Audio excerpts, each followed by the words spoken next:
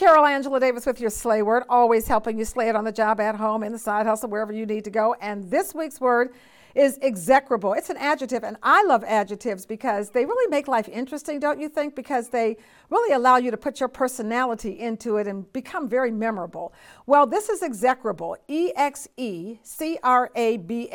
Again, it is an adjective, which means it modifies or describes a noun. It comes from the late Middle English and the French for to curse. The definition is extremely bad or unpleasant, and I'm going to use it in a sentence. She was an interior designer, but she had very execrable taste, so no one would hire her. She's not making it to HGTV. All right, how about this one? One man's trash is another man's treasure. You know that phrase. Well, you may think it's execrable, but somebody else thinks it is totally fabby. How about that? Now, let's move on to current events, where we know this is a very good word to use, okay? We'll start with Treasury Secretary Steve Mnuchin. Yes, the rich guy. He said the $1,200 stimulus check should be able to last a person 10 weeks.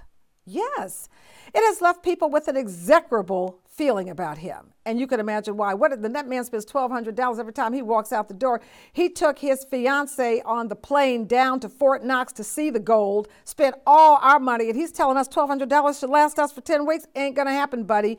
Get real. That's my problem with that administration. Let's go on to the next sentence.